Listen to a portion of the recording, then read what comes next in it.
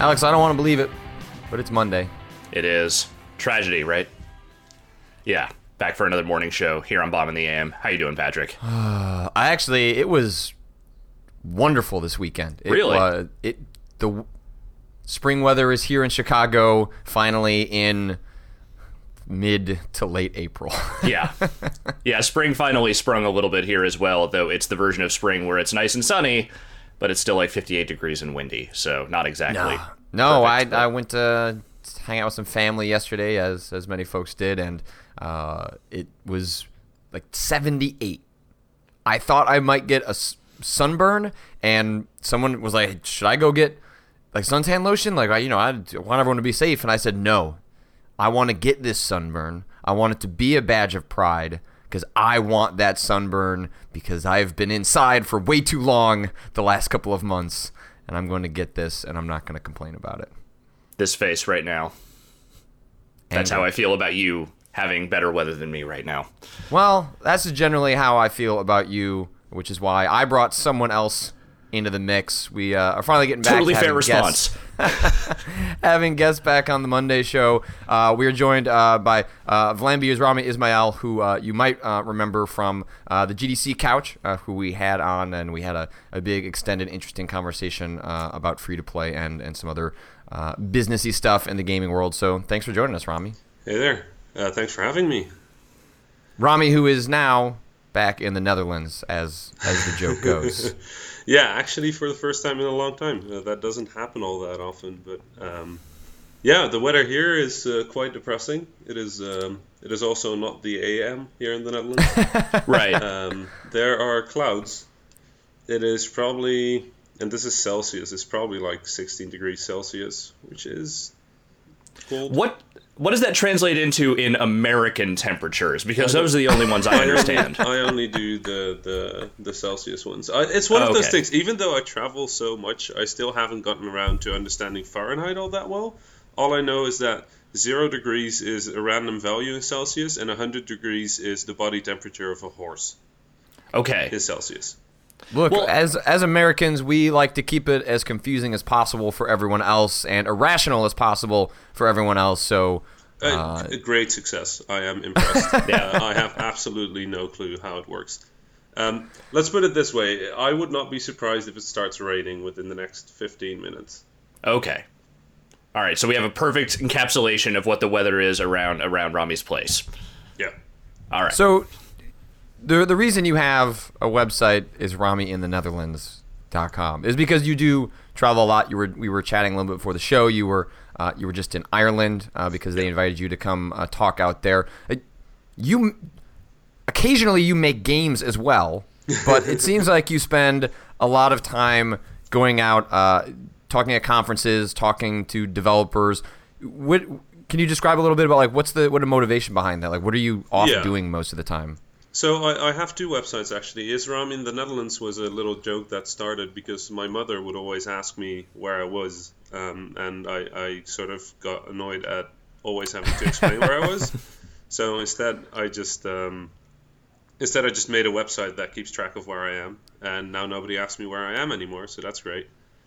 And I also have Rami Get Random Checked, which actually has a full history of my flights. Which is pretty nice. That's the first time I've been logging my flights. And man, I do fly a lot. It's kind of crazy. No, so I am one half of Vlambeer.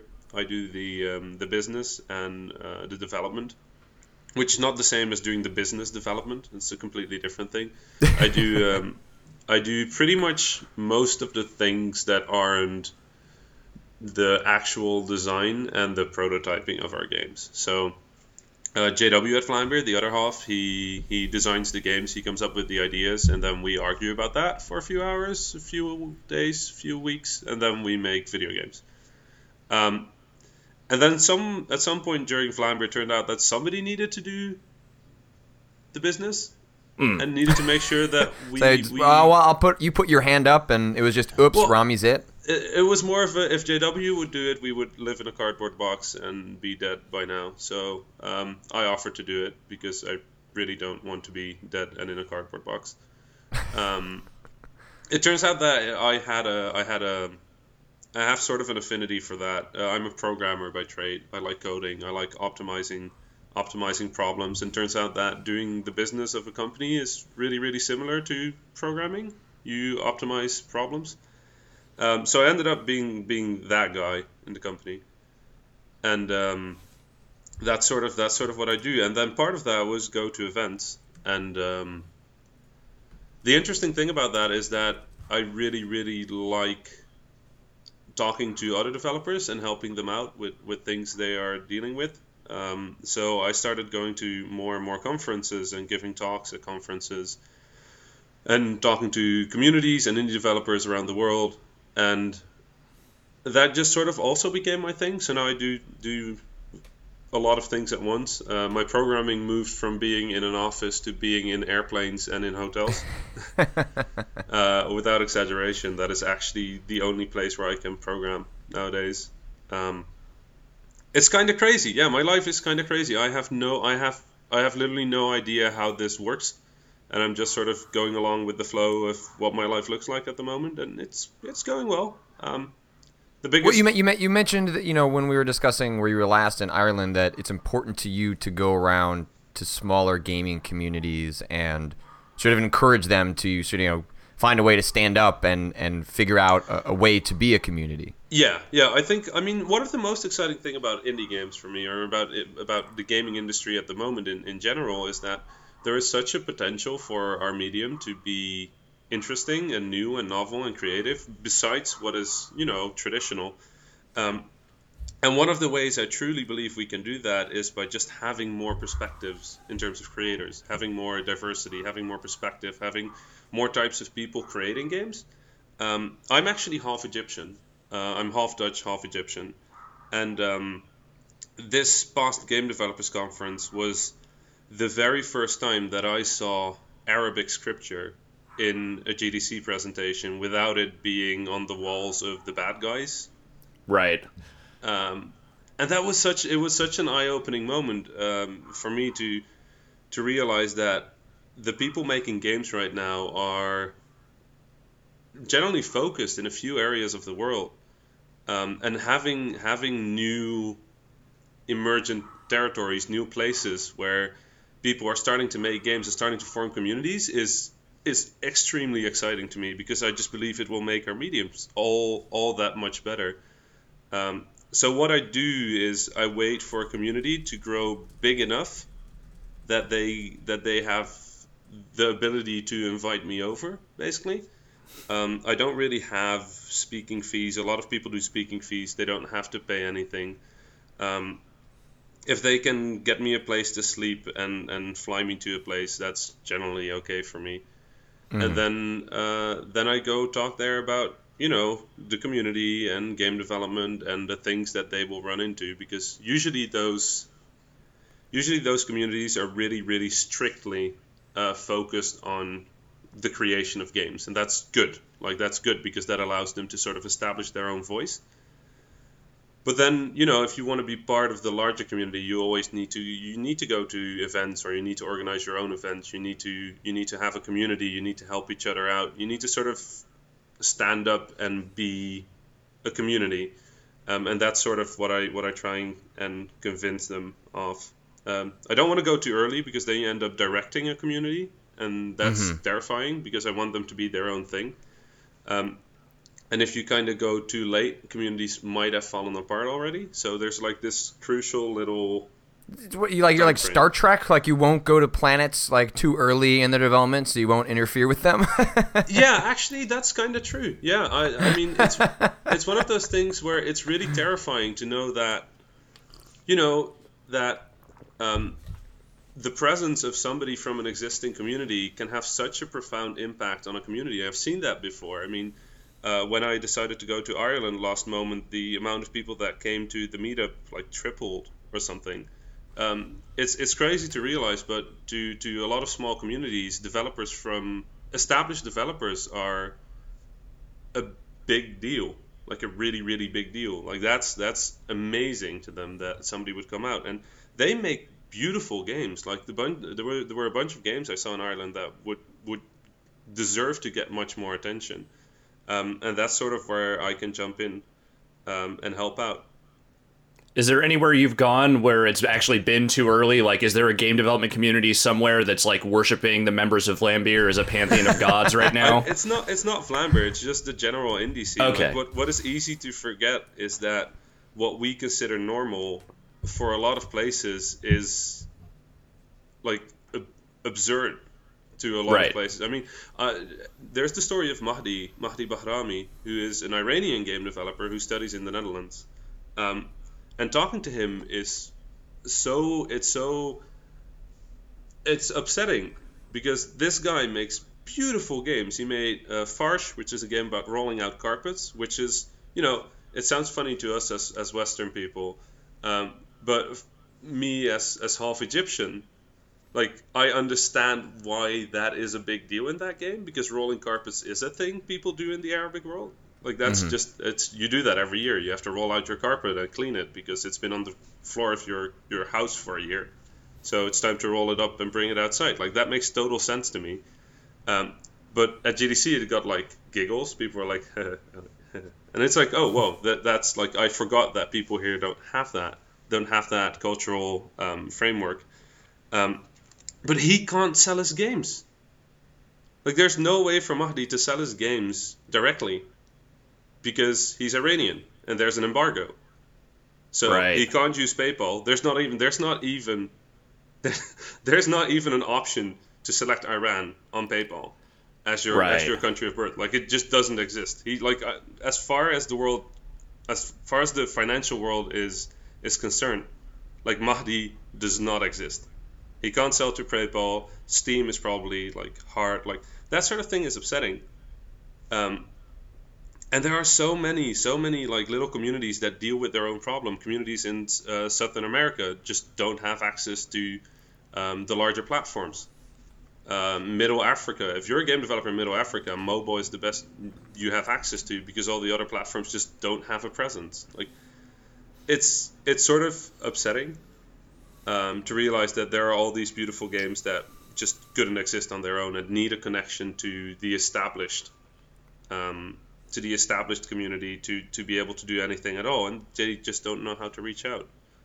And it seems like, a little bit what you're touching on is the fact that a lot of the discourse, a lot of when we share lessons in game development and game publishing, or, talking to folks like myself in the press, it is very Western-centric. And so a lot of the lessons and a lot of the discussion happens around enabling people that are from those areas of the world where they can participate in those systems. And it seems like something you've seen a number of times throughout your travels is that there are a lot of people that fall through the cracks where none of this applies to them. And while, Steam has things like being on the front page of Steam has been, your shot at glory for a lot of folks, that's just not even an option for, someone working out of Iran. It doesn't even exist. Like, that is not a thing any company in the US can do at the moment. You can't trade with Iran.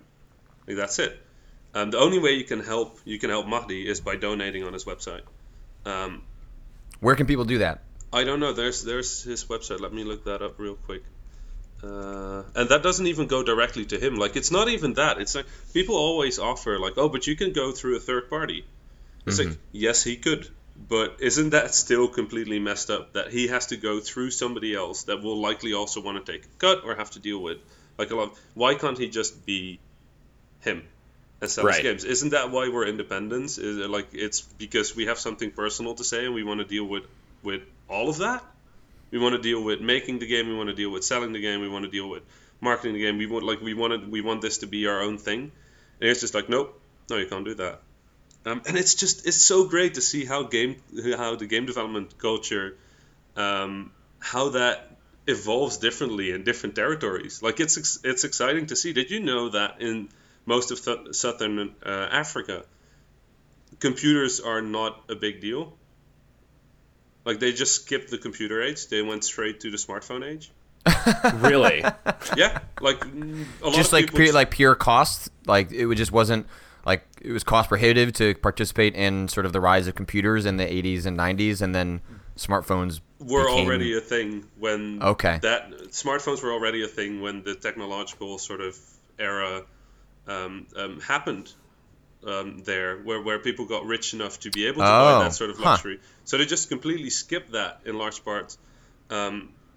If they buy mobile games, what they do is they go to the market with their phone, and they go to somebody with a computer, and then that person with the computer hooks up the phone and loads up a bunch of games and apps, and then gives back the phone, and they pay for that.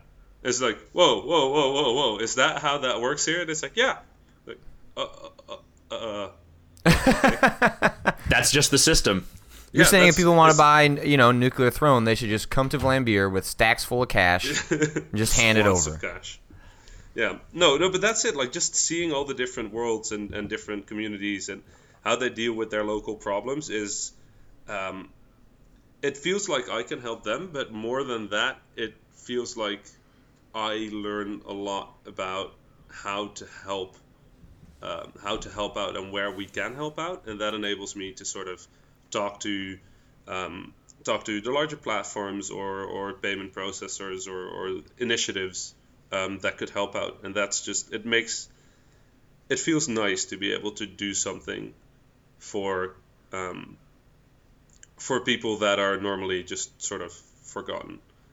And not even by anybody's, like, it's not anybody's mistake to forget about that. They forget about these people. They're just invisible to most of us, and that's reasonable, I think. You can't expect people to be aware of the entire world, but we can do better, I think, as a medium. So let's try and do better. Well, it seems like games are specifically sort of inclined to be better. Like they're just everything is so digital, internet centric in games, and we have grown up with that culture that games and game developers, game fans are sort of uniquely, I don't know, it feels uniquely situated where they would want to embrace stuff like that in a way that, maybe it's just because I don't know other mediums as well, but it feels like games are more inclined to be more inclusive in that nature. Their game mechanics are a little more worldwide. It feels rather than what you see in film or books. I think the biggest thing is that our medium grew up on the internet. I think that's an interesting difference from other mediums. Like, by the time games really broke through and became like a big like mainstream thing, the internet was like around the corner. So we're sort of used to having that almost globalized market or globalized audience. I do think that because of that, it becomes easier to think that we are that inclusive, but we're not quite there. Like, I think we're making huge progress on a number of issues, especially in the later years. Like Sean Allen's talk at GDC and Zoe's talk at GDC were both amazing. But I mean, just the fact that for me it was such a big deal to see Arabic scripture, and it wasn't even Arabic; it was Farsi, which is Persian, right? Yeah. But it shares like a majority of the alphabet. Just to see those characters being used in a non-antagonistic sense was kind of a big deal. Like, it doesn't happen often that I hear Arabic in video games and I'm not supposed to shoot at them. that was kind of a big deal for me.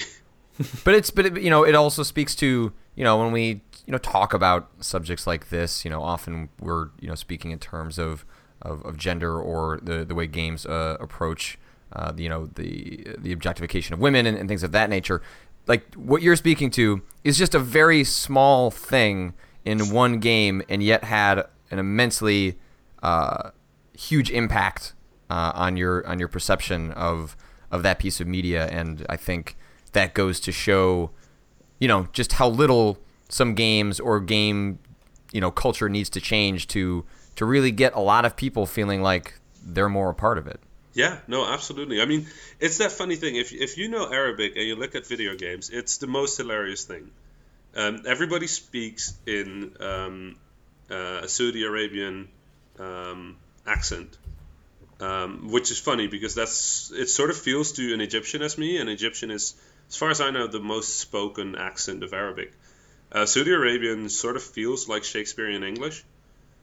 And then a lot of games just don't manage to connect the letters together. while in Arabic you're supposed to connect most of the letters together.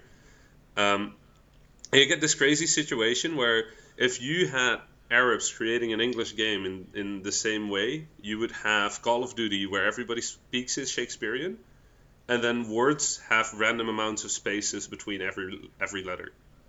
And that would be presented to you as, this is exactly what the Western world is like. You just be like, huh?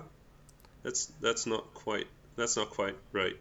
So at best, it's like a loose approximation of something resembling reality, but nowhere near. Yeah, no, it's not. It's not. Usually, it's not even close. Which is just really, really funny, but also sort of discouraging. That even some large, multi-million-dollar games manage to mess that up. So it's like, huh? That's kind of crazy. Yeah. But those kind of things, like, that's sort of why I do all the travel, is because I do want all that. I went to Turkey a week, 2 weeks ago, and just being there in Istanbul, like such a strong cultural city with all these different influences from around the world. Just being there and understanding that there are going to be games that come from there, that just makes me really excited. Like, and it's another thing I've seen is a lot of these communities have trouble with believing that they're allowed to be creative, right? Yeah. Because traditionally, technology in especially like the East and Africa have been in service of the Western world. So they just have trouble wrapping their head around the idea of creative independence, just because they've been so tethered to the Western world that they're used to being told, hey, this is what you're supposed to do, as opposed to this, and what do you want to do? Less money than the employees here, but it's more money than you would earn otherwise. Right. That's what they do, and jumping from being Dutch to being an independent game developer, like we are in the Netherlands, and I think in America as well. We're taught that creativity is an option, right? It's not. It's still. It will meet a lot of resistance from people in general. Like family will often go like, "But you could do something useful with your life," and that's go be a lawyer. Yeah. Why are you not a rocket scientist? Like that sort of thing. Like that's you have the option here, even though you have obstacles. It is always something that is a thing you can do. While being creative in technology out there is so much, there are so many more obstacles to that. What are obviously you've been traveling a lot and you've gone to a lot of different places, but like, what are some of the communities you've been able to, get in touch with and speak to that you see the most potential in? Like, where do you feel like the next like big international creative booms are going to come from in gaming? I think the communities in Norway and Berlin are really interesting at the moment. Berlin is really getting close to gaining a critical mass. They have events. A Maze festival takes place there, and usually events are a signifier of a community maturing to the point where they do international outreach, especially larger events that attract international speakers. I think Norway. I just hear more and more games coming from Norway, so that's exciting. I have good hopes for Turkey. I think they will get there. The people all seem really passionate. And the thing I ended up talking about is pitching your game, because apparently nobody there really knew how to pitch a game. Right. So that was the thing I focused on there. The community in South Africa, I was in Johannesburg, they're a really tight community. They're kind of isolated from the rest of the world, so it's interesting to see how they deal with that and how strong of a community they've formed in the country itself and in the region itself. And with Broforce and Desktop Dungeons happening there, I can see that growing really, really rapidly now. They've got their sort of breakthrough with those two games, and if you have heroes in a community they get the opportunity to use that for good, for helping others out.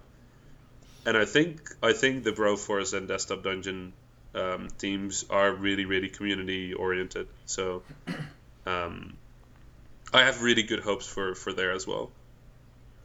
Cool.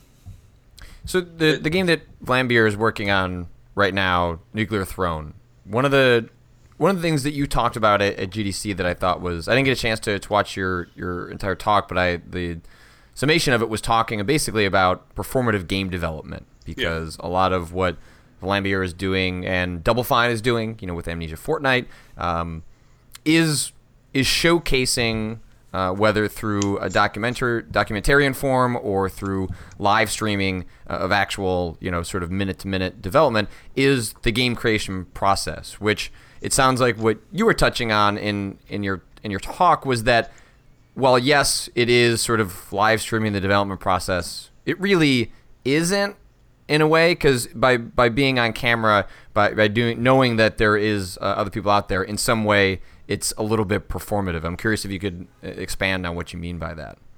Yeah. No, I mean, you can't be on a camera and be non-performative. If we would. So for Nuclear Throne, what we do every Tuesday and Thursday, we live stream our development, and we do that basically like this. There's a camera aimed on our face. We have headphones in, and we make games while showing people what's on the screen. But there's still that aspect of, you're talking to the people in the chat and you're talking about what you're doing, and that's not how you normally develop games. You don't really talk to yourself. Some people talk to a rubber duck. That's the thing developers actually do. We call that rubber duck debugging.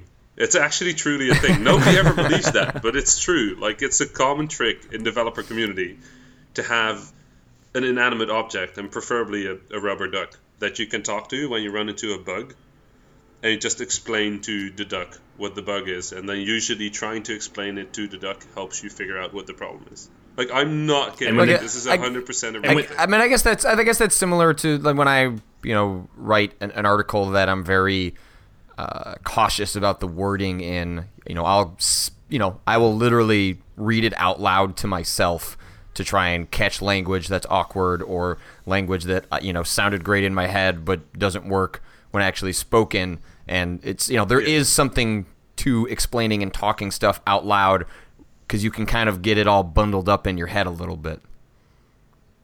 Exactly. Yeah. No. It's a really, really. It's just one of those things. But there are so many.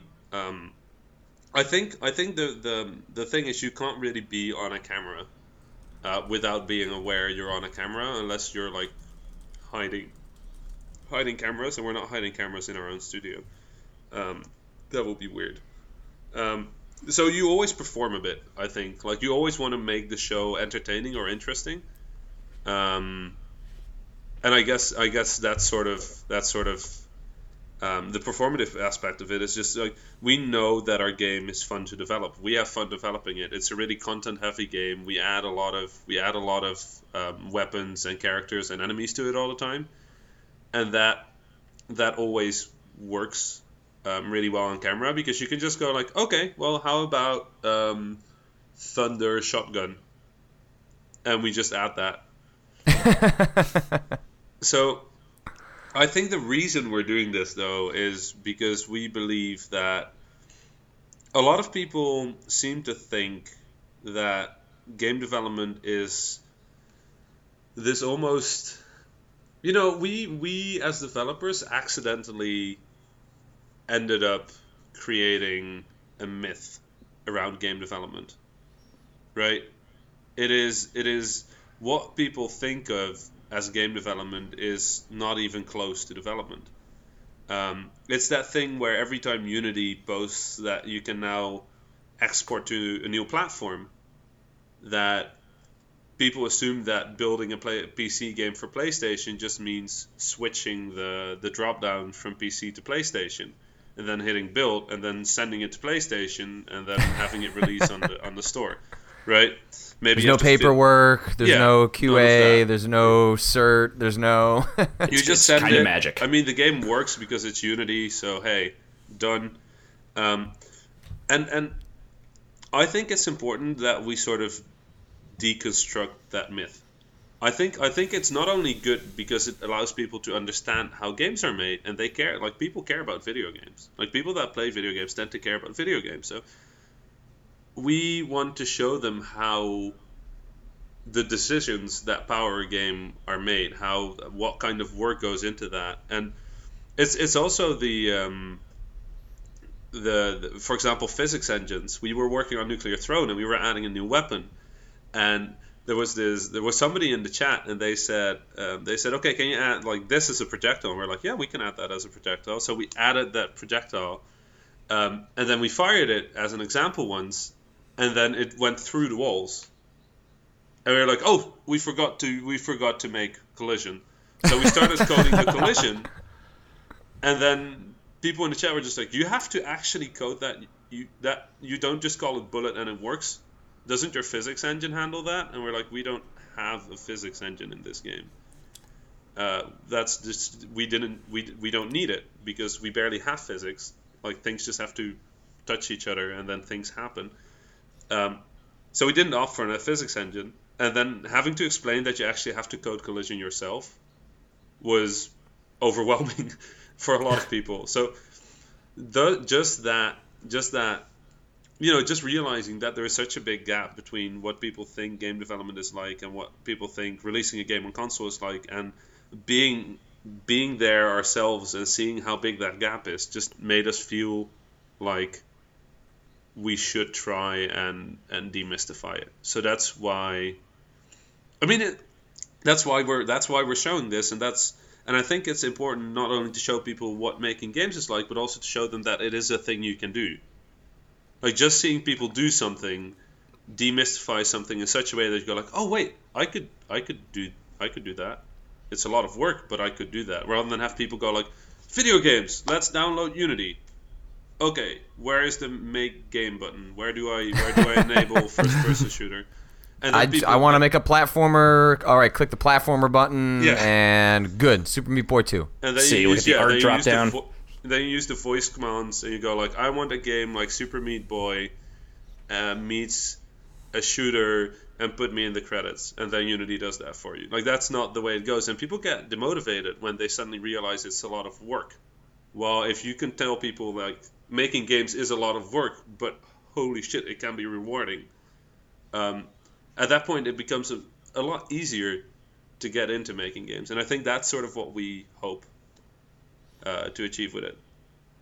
I feel like you guys have also, you especially have done a lot to sort of demystify some of the some of the mental work that goes into it. There was a piece that you wrote that was published on Kotaku where you talked about the development process behind Luftrausers and just sort of how you felt once that game, finally came out. Can you talk a little bit about just like what that piece was about? Yeah. So Luftrausers is our 2D dogfighting game. It released a few weeks ago for PC, Mac and Linux, and PlayStation 3 and Vita. And we made a mistake. Basically, we promised that it would release on all platforms simultaneously. And for PC, Mac, and Linux, that's the same thing. You make the game, you make sure it works. And you send it to Steam. It's all the same platform. But we had never really worked with PlayStation before. Right. And it turns out that releasing a game on console is... wow. We did not expect that. Just certification is overwhelming. It's just... There are hundreds of tiny rules that you never... You know the start screen in a video game? Yeah. If you're on a console and you have to press start? Yeah. You know why that is there? But you're gonna tell us. It is there because developers have to figure out what controller the player is holding. You're not allowed to make all the controllers do the same thing in a menu. You have to figure out which one the player is holding, because for the rest of the game... That'll be the player controller for that person. That's a certification thing. Like, you have to do that. You know why you have that little thing at the start of most first-person games nowadays, where at the start of a game you have to say how wide and how high your screen is? It's a way to get around another certification thing. You're not allowed to have games within. You're not allowed to have HUD interface in the outer 10% of your screen, Really? unless you have figured out how big the user screen is. So because people want HUD to be as far out in the sight nowadays, because that's more immersive, instead of not being allowed to put that out there, you ask the user to define their screen, and then you don't have to do that. That's Well, the then all certification these, thing. I mean, and then all these little, your certification things that you're talking about also differ on, on a per region basis. So Yes. it's not even just that there are universal platform rules that you have to follow. Then there are region-specific rules that you have to follow. So that, like Octodad recently just went through, cert on PlayStation, and, they were talking, I think, publicly on Twitter about like, cool, we're through US cert. Now we need to get through Europe cert. And it's like, wait, that's not just like a switch that gets pulled all at once. You have to go it's through different separate per- channels. Yep, it's different per region. It's different per platform. On some platforms, you're supposed to call buttons buttons. On other platforms, you're supposed to call buttons keys. Like the way you call trigger or bumper is different. Like there are so many really specific things. We had a QA fail on Luftrausers because the interface in the game is in the same 7 colors as the rest of the game, and people were worried that that would cause a cert fail because the colors of the buttons are supposed to be the colors of the buttons Right. on the controller. And I was not going to add like 256 colors to my game because buttons. So what happened is Luftrausers got super, super delayed. Like, super delayed. I mean, it's supposed to come out like several years ago, I feel Yes, it was the most anticipated indie game of 2012, according to a review in 2014. What happened is we promised to launch simultaneously, so we were sitting on perfectly good PC, Mac, and Linux builds ready to launch. And Luftrausers was weird because it was the last game we started development on while we were really, really angry about Ridiculous Fishing. Ridiculous Fishing got cloned, and we were upset because here was this other company that basically stole our game idea, and they were making $1 million in no time. And we're like, well, but, and they were getting all good review scores, and people were saying it was such an original idea, and we're like, oh, come on. And to be clear, this what you're talking about, the game came out before you had finished. You got the updated version that you guys were going to put out. So it's not even, looking at a game like Threes, that a lot of folks have been talking about in this context. That was a game, also like Cannibal that comes out, and then there are games built and largely derivative of it after release. But this happened to you guys before you were even able to put it out. Yep, exactly. So they earned $1 million, got all the credits for the idea, for the game, and for the execution. And we were sitting on a half-completed game, and we got really, really depressed. We didn't work on anything for 6 or 7 months, which was crazy because we made like 14 games before that happened in like 2.5 years. We like making games, and we like making games fast, and we don't really spend all that much time on exploring a project beyond sort of what we feel is the goal of the project. Like, we always have a really specific thing we want to try and prove, and we prove that. That's what we do. And it was just sort of, with Luftrausers, we started that game when we were upset because obviously the game had been cloned. They had made $1 million. We were not doing anything, and we were depressed that we were depressed. Yeah.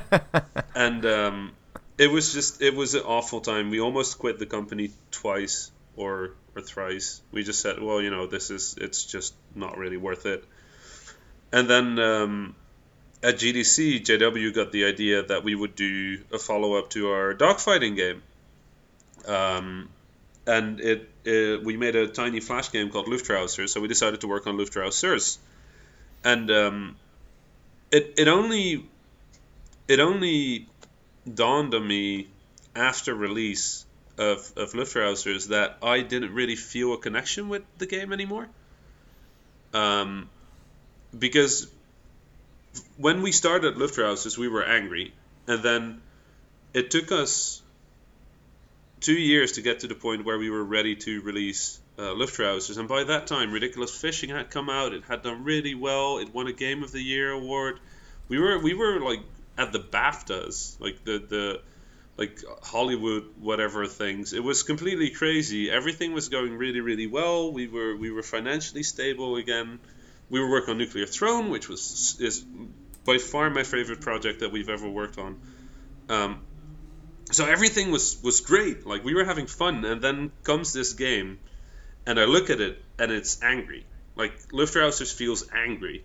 It's upset. It forces you to fight. It has a combo counter that depletes, and like, that would not, like, I would never do that right now. Like, I would never put a combo thing in there that depletes, because it's arbitrary, and it's upset. It's like it wants you to kill things faster. It forces you to destroy things all the time. And that's just not really what our games are to me. Like, they're comfortable games. Like, yeah, you have to, like, you know, shoot things. We made a game about fishing with machine guns. There's a lot of shooting in our games. But it's, like, sort of comfortable. Like, it's nice. It's, like, friendly. It's playful. It's playful. Yeah, exactly. And Luftrausers isn't. Luftrausers is just really, really angry. And I never realized that until we were about to release the game, and I suddenly had to do interviews and talk about the game, and I didn't feel it anymore. Like, I was not angry anymore, and it's really hard. Like I said, we do this because our games, we try to say something with our games, and what this game was saying, I didn't agree with anymore. And somebody said, and that was the thing that sort of pulled me through that. Somebody said that I should just think of it as an album from a band, and they had a bad period, and they made a blue album. Yeah, and that's kind of what Luftrausers is. So I was like, that makes sense. It was just interesting to read that perspective, because, you know, when you watch a lot of postmortems or hear people talk about, like, you know, games from, like, the AAA space, like, you don't often hear the creators of those games talk about their mentality when they were working on it, or, you know, like, the depression they were going through, like, you know, when they were making an Assassin's Creed game or something. But the level of personalization that people in the independent scene tend to attach to their works, you know, you get these different perspectives. Like, yeah, this is a game that, you know, we made at a very specific time. We had this very specific mentality. I don't think it represents us anymore. I'm still proud of the work, but here's all the different reasons why this doesn't fit into the scope of what we like to do now. Yeah. And it's just interesting to hear that perspective, because you don't get a lot of that kind of transparency when people talk about the projects they make in the game industry. You're getting more and more of that now, but, you know, that kind of specificity doesn't usually come to light. You know what? I don't think most people would look at Luftrausers necessarily and go, "Oh, there's a lot of emotional attachment to this action game." Sure. You know, to take nothing away from everything you just expressed, but that's just, we aren't, maybe because, as Alex alluded to, you know, a lot of folks don't necessarily talk about this side of it. Alexander Bruce did a lot of discussion about this at GDC this year. But, you know, it's something that, you know, you're illuminating, you know, talking about this, is that there are still deep emotional attachments to design decisions, even for games that on the surface seem like, no, I just really like how the things blew up and how the combo meter felt, you know, when you played the game. And there's a lot more to it. I think it is important to realize that video games are a really interesting medium, because nothing is there without intent, in a way. Right. Like, it is when you make a movie, right, you're still dealing with the real world quite often, right? If you make a shot, there's going to be certain light circumstances that you just don't really have control over, and you just like how they look, and you use that shot. Like, if we make a game, we start from scratch. Like, the first thing you see when you make a game is usually a blue screen with nothing, or a screen with nothing, and then you go from there. So every little decision in a game has a creator behind it. Even the direction and the effects of gravity like just something that is completely normal in the real world. Like we have to design that. Right. We have to tweak that and make that fit the game. And sometimes we set that to ridiculous values. Like a lot of completely normal feeling first-person shooters have like 5 times the gravity of Earth to make jumping feel good, and it's just kind of crazy. But we still have to make those numbers and tweak them and go for a certain feeling or certain like thing. And that's not just in indie. That's in everything. That's in AAA. That's in indie. That's everywhere. Like every decision in a game is made by someone somewhere along the pipeline of creating it. But it's hard to see the creators behind the game. I think as a gamer, it's just it's hard because here's this thing and it looks like a game and it plays like a game and it's a game. But that the fact that there's a creator behind the game, we're not quite to the point where people fully understand what that means. And that means that every game, like every creator, has emotional attachment to what they create by default, because otherwise things just wouldn't be there. Nobody sits down and goes, well, gravity is going to be 9.1 because that's 9.8 because that's what it is. And it's just like what? It's like you go with gravity and you're like, this feels like slightly too floaty. And you're like, I need it to feel a bit more like, you jump and then you land. And it's like, okay, so more gravity. And it's like, yeah, but they try again and it's like, because now the gravity is too high, so you add like upwards force to the character. You just keep tweaking that until it feels right. So there's like it feels right. Design is not science. Like there's no science to design. It's just trying and trying and trying and trying until it feels right. And then sure, like you balance like statistics and stuff. Like the Halo pistol story is really interesting in that because they perfectly scientifically balanced everything, and then they went like, the pistol isn't powerful enough, let's just add some damage to the pistol, and that's why it's the super weapon that it is in Halo. But that last minute decision, the thing that made the Halo pistol was the feeling of a designer. Like everything has a feeling to it. I think that is also why we show Nuclear Throne. We want to show that creators are people. I think a lot of people, going by the chat and the comments on the video we did at the GDC, GDC Giant Bomb thing, I think a lot of people here in the chat understand that. But in general, if you go on the internet, it is, most people don't understand that creators are people and that choices in games are choices. All right. Well, as we head towards the end of our hour with you, Rami, I want to bring in some questions from folks that have been dropping them into our chat. One from Ass in Ass, because of course that's what his name is. Perfect kickoff. But as a good question, will Vlambeer always be making arcade-ish games, or would you ever consider something with more of a narrative focus? We do not only make arcade games. We've actually made a bunch of games that aren't arcadey. It's just that most people don't know them because they tend to be jam games. We did Glitch Hiker, which was a little game that died. It was a game that had a life, and as people played it, it got more sick, and then eventually it died. It's just how does a game die? It's unplayable. Like you can't play it anymore. It's just gone. You can download it, I think, from the website, but so the mechanics actually get sicker and worse as you go along. Yeah, basically the game started to glitch and fail, and the audio would skip, and the graphics would glitch, and then eventually, when the amount of lives the game had left reached 0, it just died, which is really weird. I have a game that I cannot play anymore. Like I made that, and it's I can watch a video about it. There's 2 videos of Glitch Hiker on the internet, and that's literally all that's left of it. Huh. And we did Yeti Hunter, which was a game that we created when we watched this documentary about a guy that claimed to have seen a Yeti, and the documentary was sort of disrespectful, so we made a game about hunting a Yeti, but there is no Yeti in the game. So people tried hunting the Yeti for hours, and then everybody caught on to the joke that there is no Yeti, so they started saying, they started responding to that on Twitter, and then somebody did find the Yeti because there was a Yeti, but it was just really, really rare. They posted a screenshot on Twitter, and nobody believed them. So we recreated the feeling from the documentary for somebody, and through a game, and we thought that was really, really cool. So we do crazy little experiments, but the games that people know us for tend to be the Vlambeer feel, arcade, impactful, like feels nice or interesting or novel. We try and make interesting games. Like I guess interesting arcade games is sort of what we set out to do, is to prove that there's still a lot of things to explore in arcade.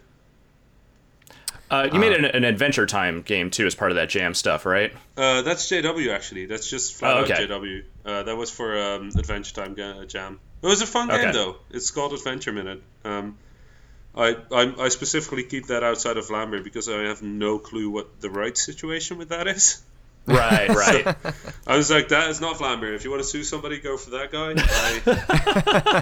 I don't know about this. That's very responsible as the business person to just point your finger at the other. I have no clue. JW is fully allowed to do side projects within Vlambeer, and I am not responsible for any side project he does. Let's see. Wikitubes asks, and this is actually something that I spoke for like probably an hour with you and Mike Bithell of Thomas Was Alone, and then just never quite got around to writing anything about it. But it would still be relevant if I found the time. He asks, why doesn't Rami and Vlambeer have more ports of his game to Android? Technical, too many devices with different specs.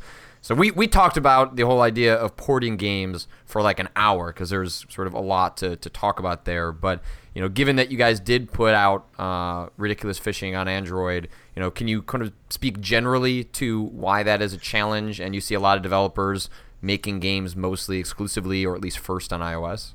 Well, iOS. So the thing with iOS is a bit more.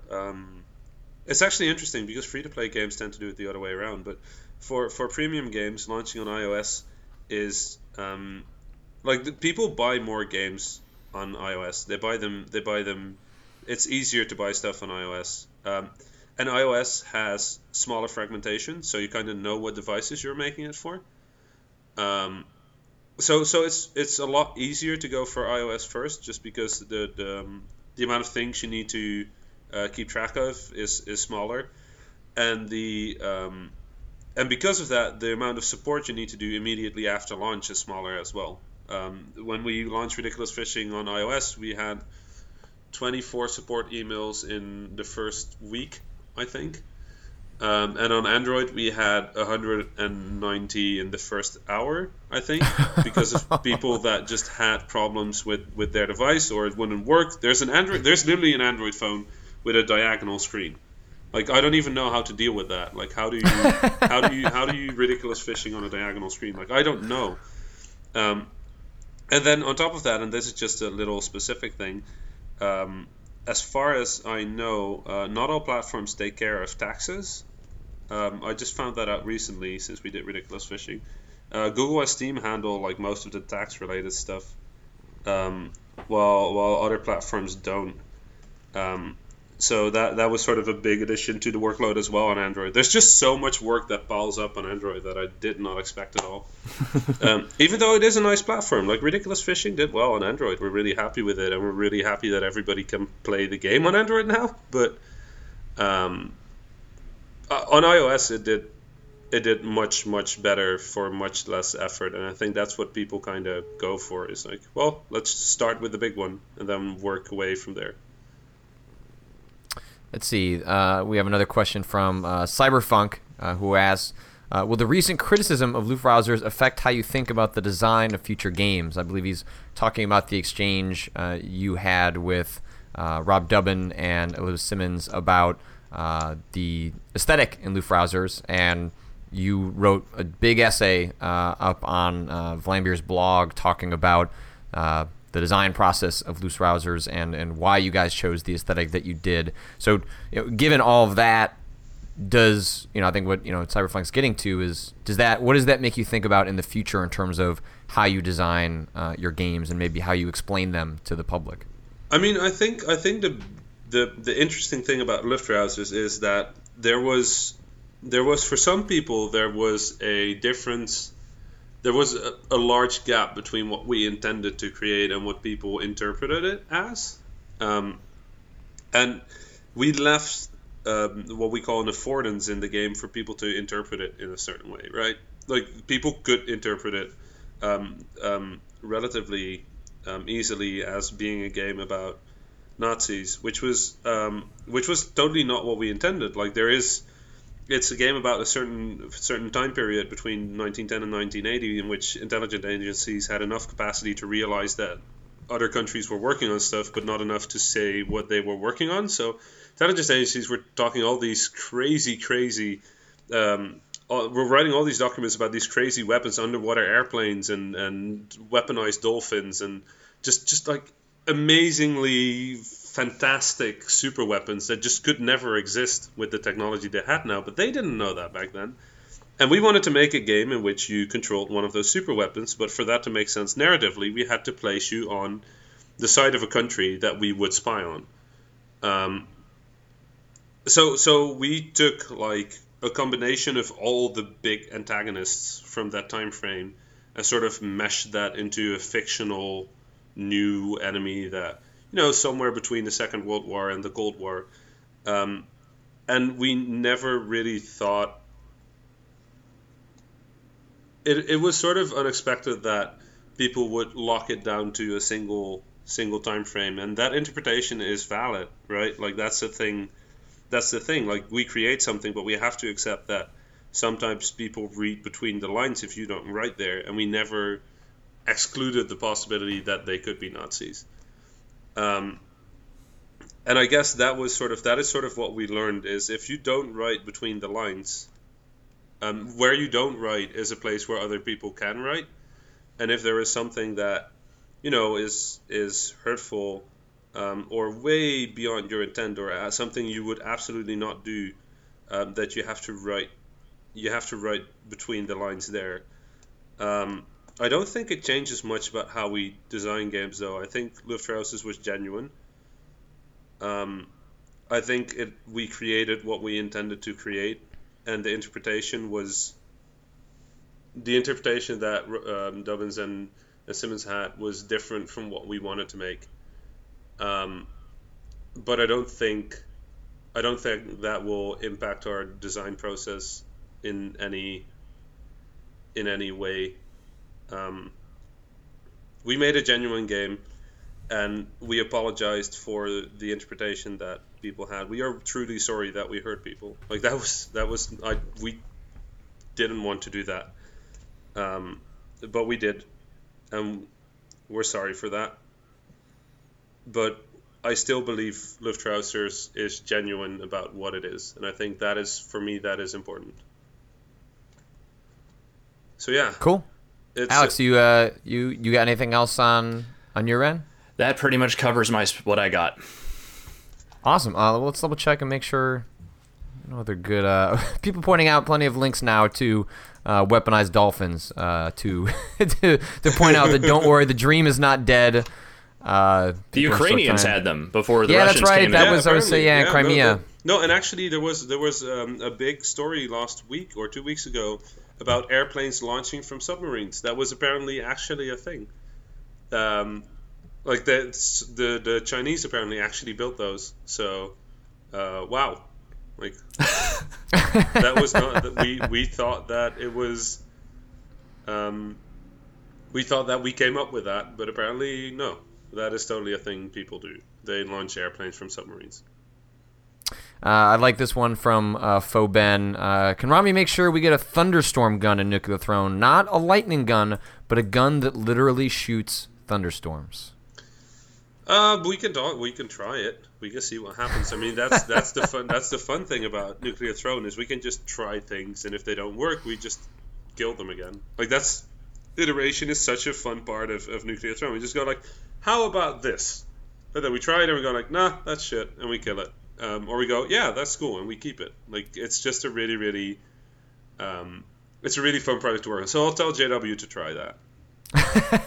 Just off the top of your head, do you know what the gravity level would have to be? What would you have to program for a thunderstorm gun? So Nuclear Throne doesn't actually have gravity, so that's okay. Just none. Just okay. Zero. None gravity. It's okay. All of our mutants are stuck in an unstable world without gravity. Makes total sense. Terrific.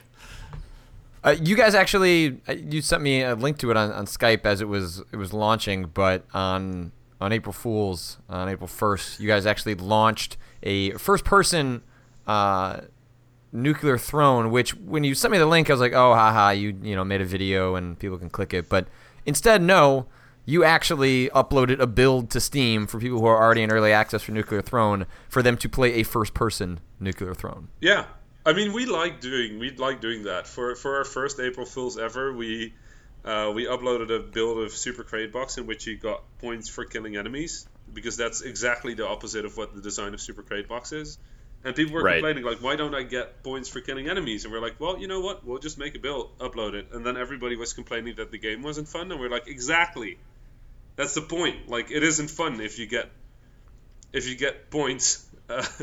For killing things. That's exactly the opposite of the design. And for Nuclear Throne, we just thought Nuclear Throne actually is. We made a first-person shooter called Gun Gods, and that was originally intended to be a top-down roguelike, but we were terrible at making a top-down roguelike back then. So we killed that and we turned it into a first-person FPS about gangster hip-hop on Venus. And yes, go on. Because why not? Yeah, exactly. So when we came back to the top-down roguelike idea, we kind of wanted to go full circle back to Gun Gods. So there is a Gun Gods level in Nuclear Throne that you can get to, and we wanted to see that level as a first-person level. So we sort of used the rendering engine from Gun Gods and put that in Nuclear Throne, and then the entire game was first-person. So we're like, well, this is cool. Let's upload this. And it was just so amazing to see the game as a first person. It totally doesn't work, but it does work. Well, it's just amazing because for so many jokes along that, it'd be one thing for it to release a video, but for you guys to actually release the build for people to screw around with, shows a level of commitment to the joke that I really appreciate. If you're gonna do video games, it's about interaction, right? Like, I don't want to, like, a video about a video game is just, it's not quite there. If we're gonna make a joke, and we're video game developers, at least make the joke a game. That's what I think. I feel like that's fair. Agreed. Alex, what are you up to this week? What do you got going on the site? I really enjoyed the acronym for your FTL video that you put up. Thank you. I spent a very long time working on that. I don't really know. I'm going to start looking at some review stuff here. I don't know. I might actually write something for Trials. We'll see. But other than that, just kind of starting to get my ducks in a row for things coming up here. What do you got coming up? I'm going to be on the radio later this week. I didn't know the radio. The radio. Okay. I have to go to Navy Pier in Chicago to some studio. The Chicago Sun-Times, one of the more popular newspapers out here, is temporarily turning off comments on their website as part of an experiment. And so they wanted someone to come in to talk about stuff like that. And so given some of the stuff that I've done recently, like, hey, there's this dope in Chicago that thinks he knows something about this stuff. Let's bring him in and see how that goes. So I don't know the details in front of me. It's called, like, the Morning Amp, like AM. Mm-hmm. Yeah, so I'm on 8:30 a.m.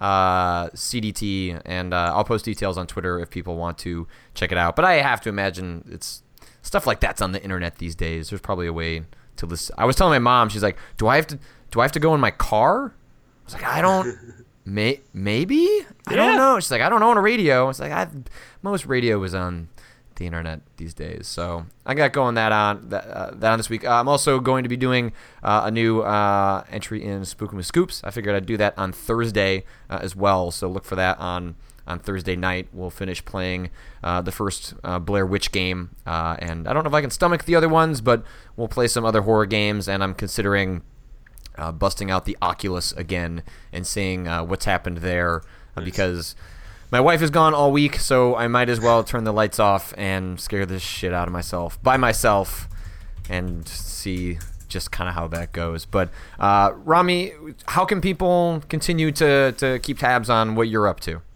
They can follow Vlambeer on Twitter, twitter.com/Vlambeer, or on Facebook, which is also /Vlambeer. They can follow us on the live streams for Nuclear Throne on Tuesday and Thursday, 1 p.m. Central European time. which is early in your time, to 5 p.m. Central European time, which is still early, but not quite as bad in your time. We do the live chats every week, and we update Nuclear Throne every Saturday. And then every now and then I'll just drop by some Twitch channels where people are playing Nuclear Throne, because it's fun to see people playing your game. And Let's Play is just such an amazing part of the games industry. So I will often on the Flambeer Twitter just post where we're hanging out and whose stream we are.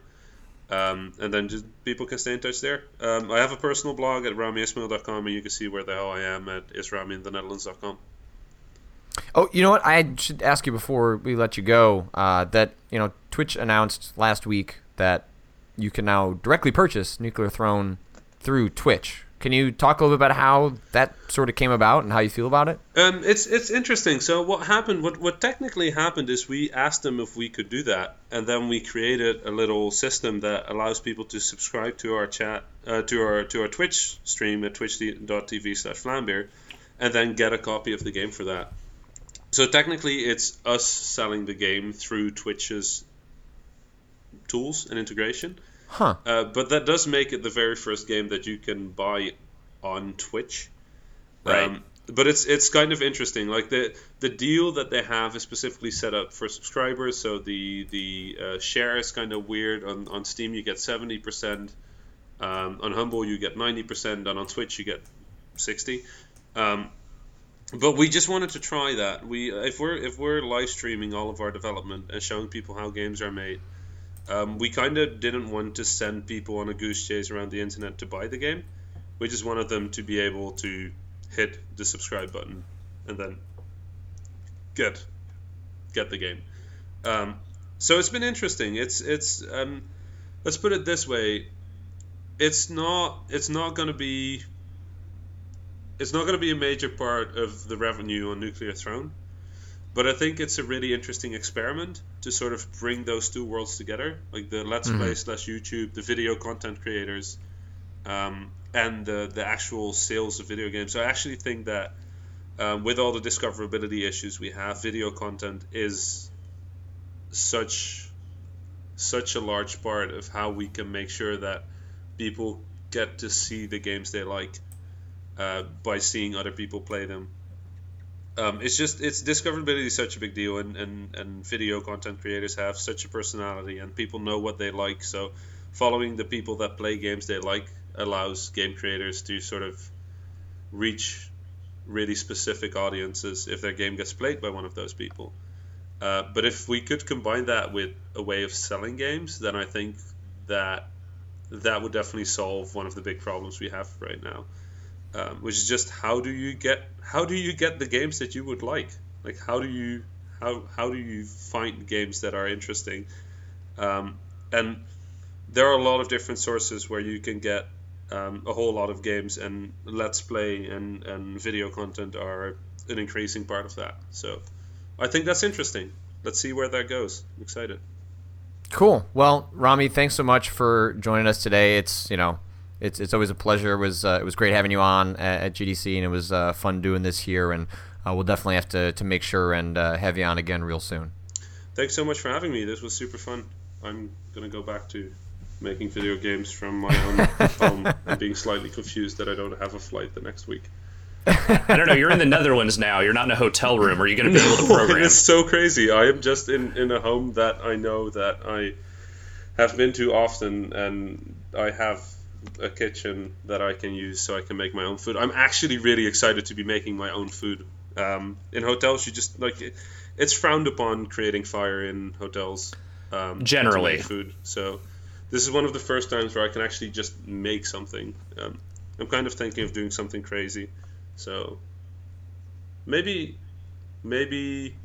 I heard from somebody, I forgot where it was, but somebody said that I should try and cook meat in orange juice. So I'm going to try and do that. Well, good luck with that high? One. If I don't make it back to the next show, that might be the cause. Okay. Oh, by the Awesome. way, for people talking about the wallpaper here, that wallpaper is my mother's wallpaper, and previous time I was on a video show, She got so disappointed that everybody thought that the wallpaper was strange or weird. So if people could please give my mom a compliment for her choice of wallpaper, that would be super appreciated. Because she's probably watching right now. And she would be so sad if people made fun of her wallpaper again. I think it has consistently been really interesting wallpaper. That's what people have been saying. So I think so too. I think we're safe. But all right, Alex, I will speak to you again. Fortunately, I don't know. I'll see where I settle by the end of the week. Yeah, thanks a lot, dude. I will Let's talk end to this you. show. I will talk to you on Friday, and Rami, hope to speak again soon. And thanks again for coming on. Thanks so much for having me.